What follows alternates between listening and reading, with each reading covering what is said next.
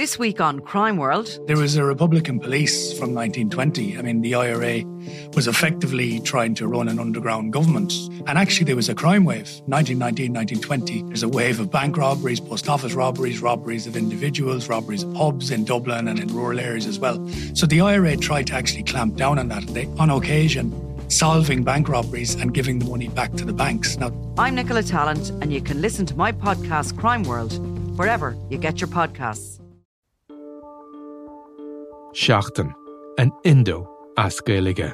Táim I mon iarachtaí a dhéanamh teacht ar a chorp, agus súlagam amach an seo gur féidir é a chur in uig ceart lena bhaintir féin. Scialtaí, fis, tuirmí. Tá sé dochreite nach bhéadach ara I gcóna meáin an cheist sin a eáil. Bhí an tálam a gnám go raibh orchár na reachtam.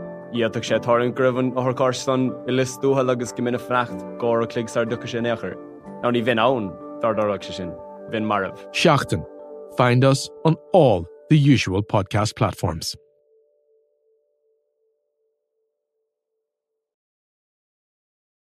Today on the Indo Daily, is Rishi Sunak's attempts to stop the boats sinking his own premiership?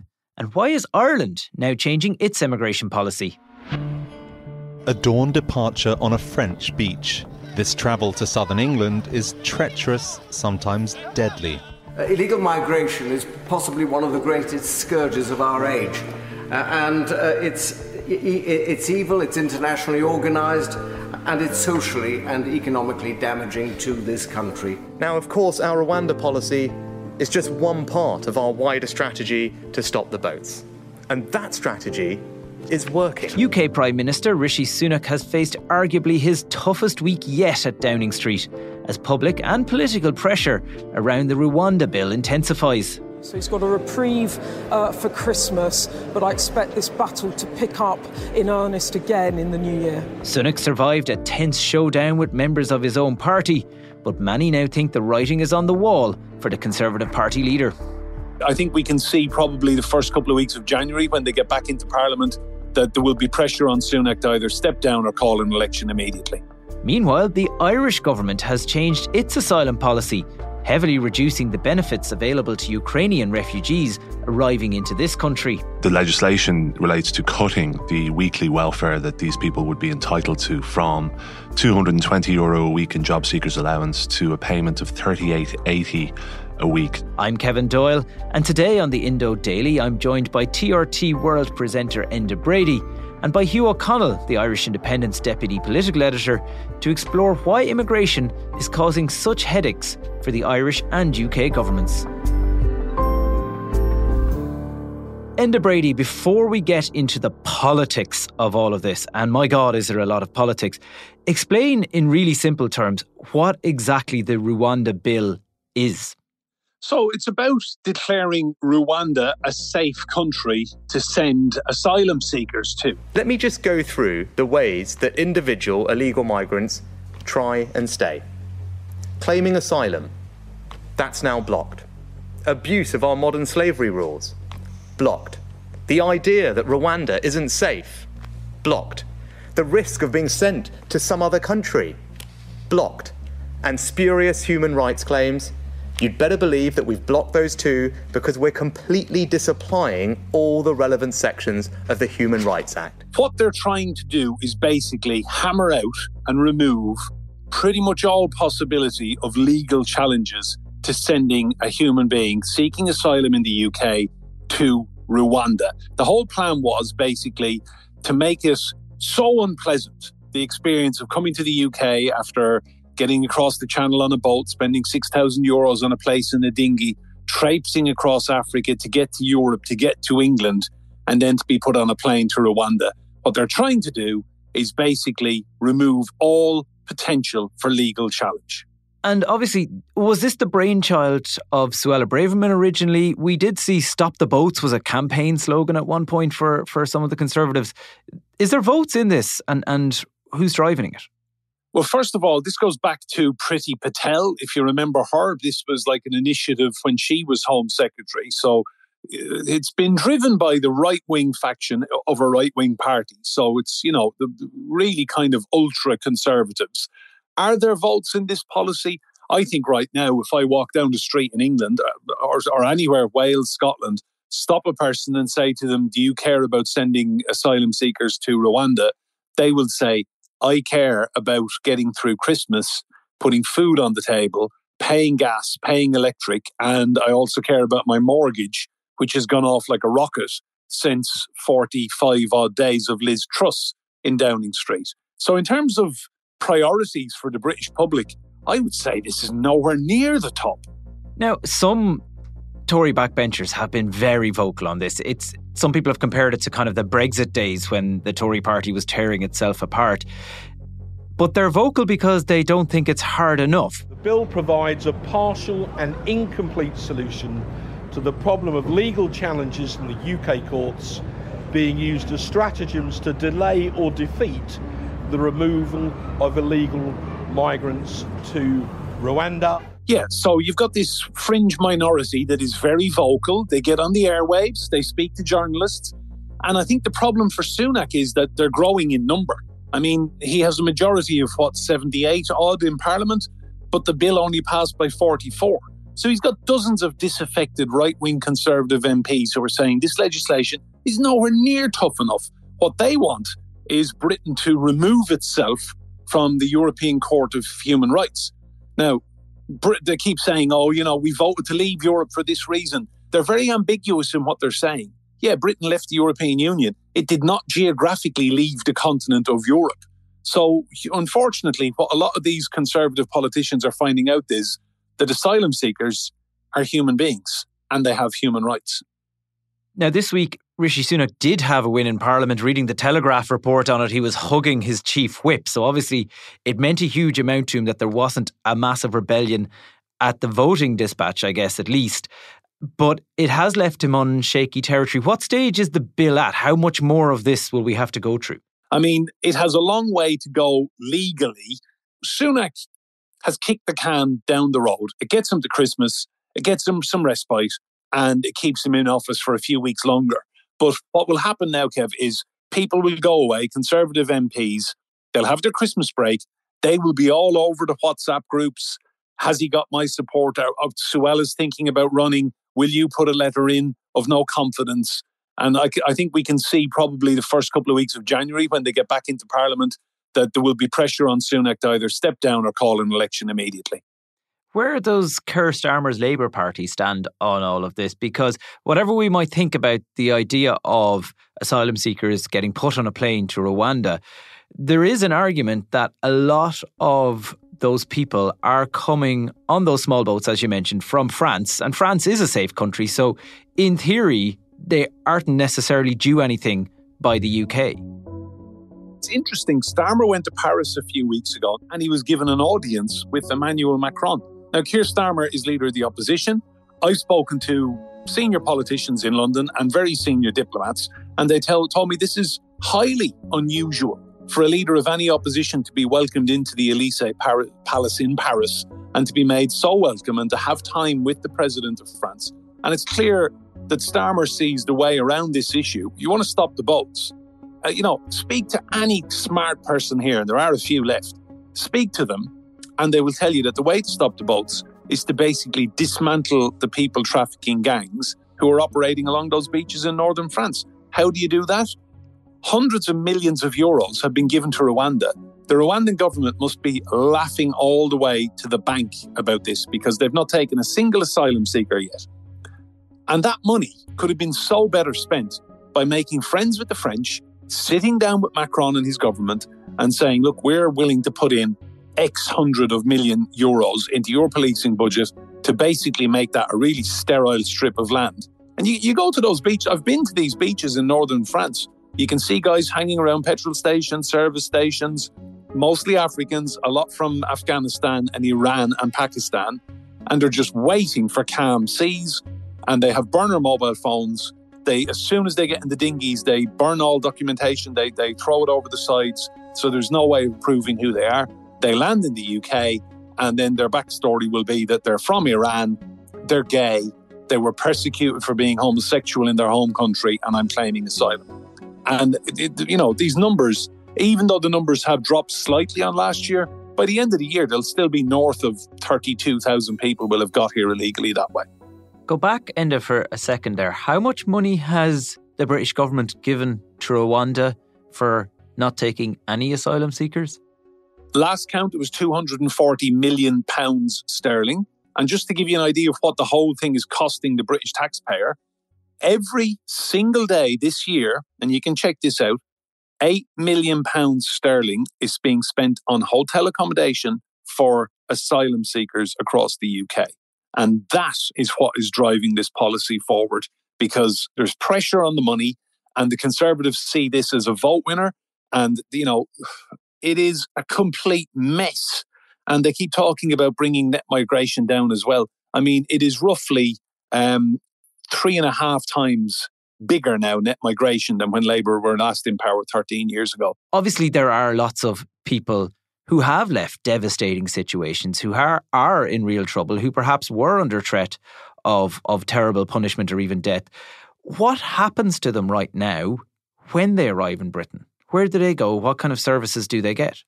So they land, and generally they have the clothes they stand up in or a very small rucksack, and they're not encouraged to bring any luggage. The lucky ones are brought ashore by the RNLI. At that point, they are intercepted by Border Force, who have huge numbers and huge manpower down in Dover. Then they're taken to a centre immediately. They're given food, they're given hot drinks, they're medically assessed, and then they will be dispatched off to various different accommodations all across the UK. So there are seaside hotels in Devon, Cornwall, Somerset, Norfolk, Suffolk, places that, you know, with the best will in the world, December and January, these places are not going to have tourists coming. They're put in there. They're then told to apply and do the whole application process. And these people are coming in their thousands every single month. And that is where the £8 million a day figure comes from. That's their accommodation costs.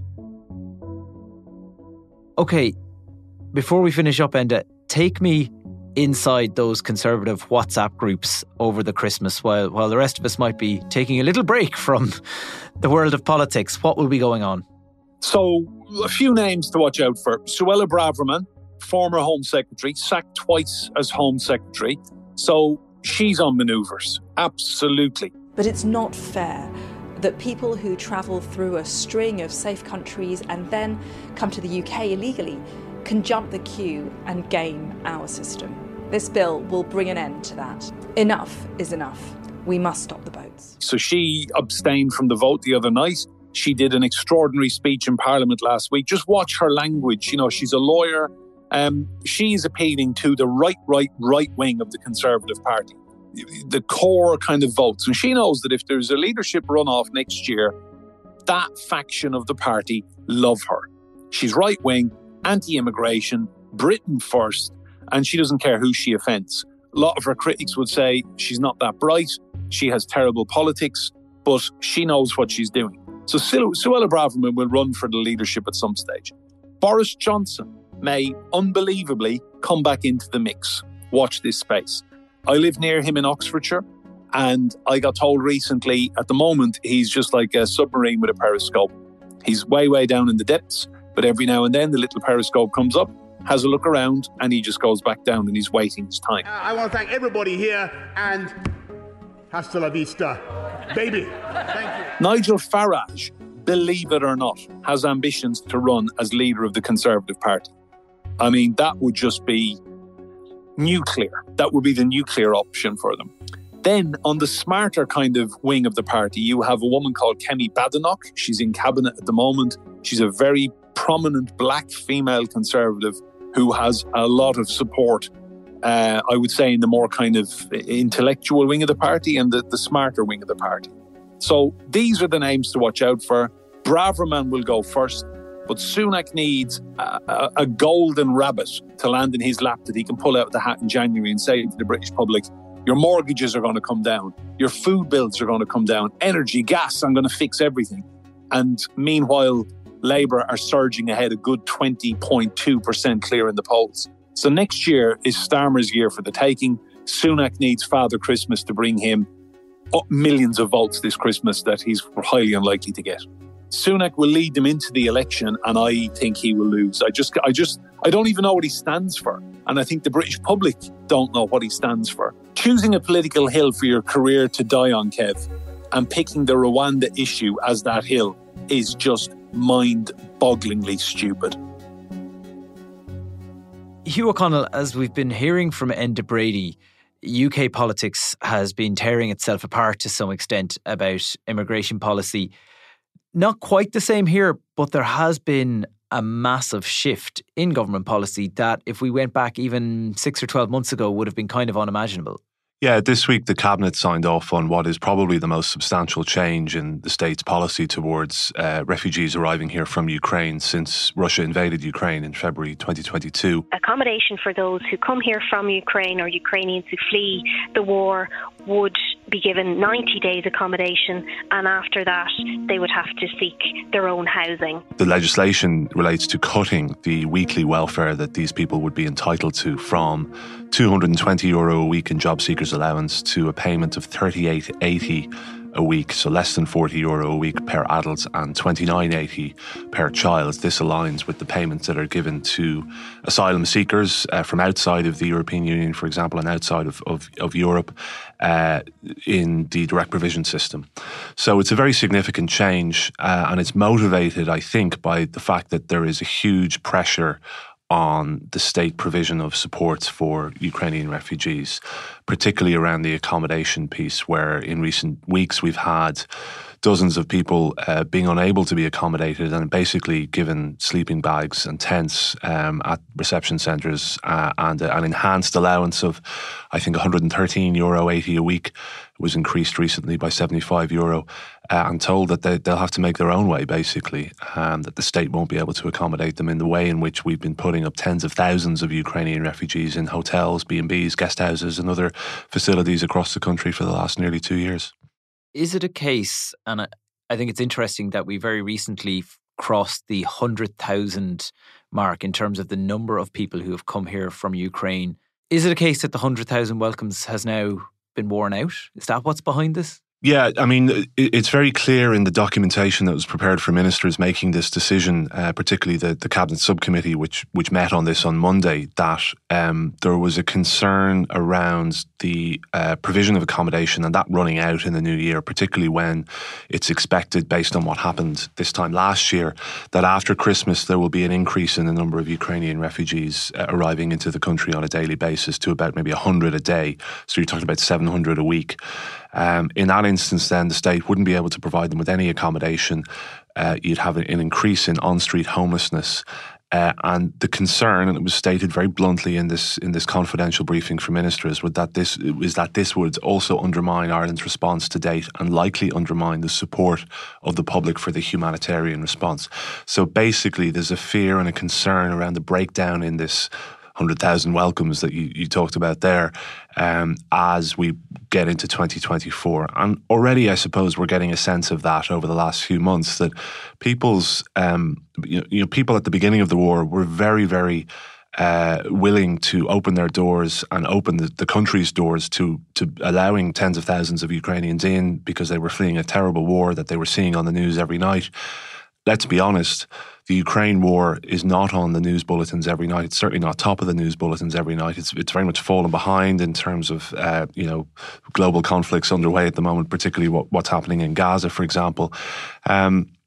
And that, I think, coupled with an increase in pressure on local communities and local communities in parts of the country feeling that there's no consultation with them when people are brought into these areas because there's a hall or a facility that needs to be operationalised very quickly to provide accommodation for these people.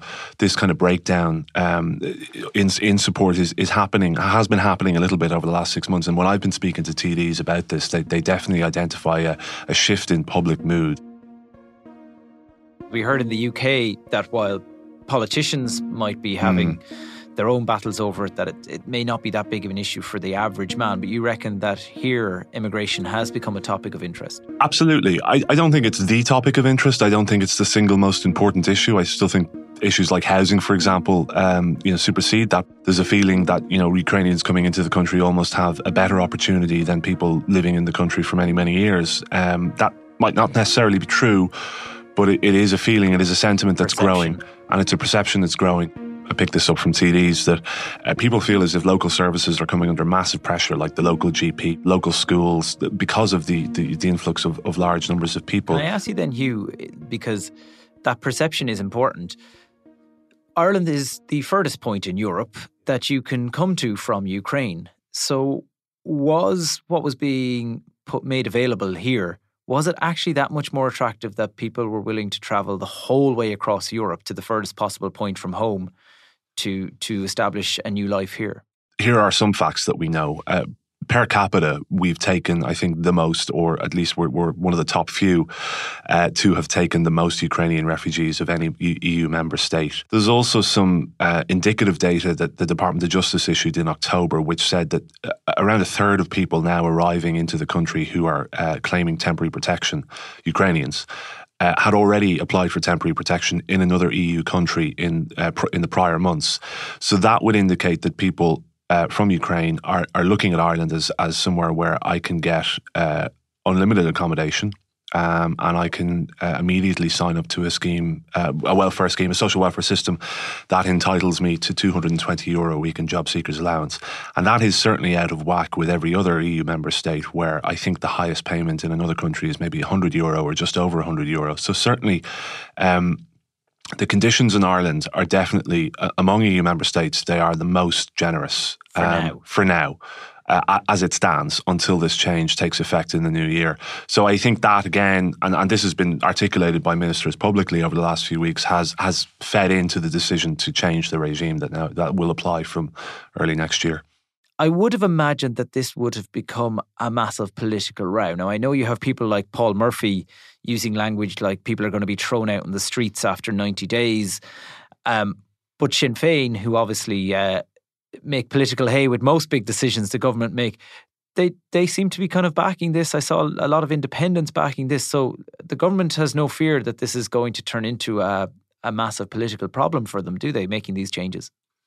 Yeah, certainly when I started looking at this back in October and writing about it, and when there was a bit of a row at Cabinet about a proposal to time limit accommodation to 90 days and pushback from Fianna Fáil in particular because of concerns that it would foist the problem onto Housing Minister Darragh O'Brien and result in an increase in homelessness, I did think this was going to become very politically contentious, particularly when you consider that there would have to be changes to social welfare legislation that would be brought in by probably Heather Humphreys, the Social Protection Minister, and the idea of slashing payments to people fleeing war, you would think would be contentious. But the context now is a little different, I think. Yes, there are concerns expressed by opposition about where do these people go after 90 days, but they're not vociferous, in my judge, against other kind of political rows. And the Equality Minister, Roderick O'Gorman, whose proposals these were, has said very clearly that he doesn't expect people will want to stay beyond the 90 days. He thinks they will find alternative arrangements. So there is broad political support for this, and there isn't the type of controversy that it might have engendered maybe a year ago. I think there's a feeling now that this is the right time to do this, to normalise the state's response. This is no longer a short-term thing. We're 2 years into the war nearly, and I think there's a feeling that we're going to be seeing this kind of movement of people across the continent for the foreseeable future, and therefore we have to adapt our offering accordingly. My thanks to Hugh O'Connell and earlier to Enda Brady. I'm Kevin Doyle, and today's episode of the Indo Daily was produced by Garrett Mulhall, researched by Dave Hanratty, with sound by John Smith. Archive clips were from BBC News, The Guardian, The UK Independent, Sky News and The Irish Independent. If you enjoy the Indo Daily, don't forget to like, follow and leave us a review.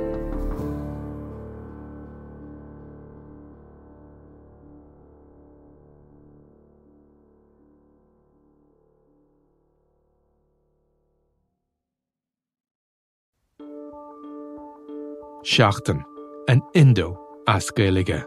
Táim I mon iarachtaí a dhéanamh teacht ar a chorp, agus súlagam amach an seo gur féidir é a chur in uaig ceart lena bhaintear féin. Scialtaí, fis, tuirmí. Tá sé dochreite nach bhéadach ara I gcóna meáin an cheist sin a eáil. Bhí an tálam a gnám go raibh orthachár narachtam. Iadach sé tarn gribhan orthachár stan I listútha agus go minic fnacht gcóir a clig sar ducha sin éachair. Now ní bhín ann dar darach sin, bhín marabh. Seachtain. Find us on all the usual podcast platforms.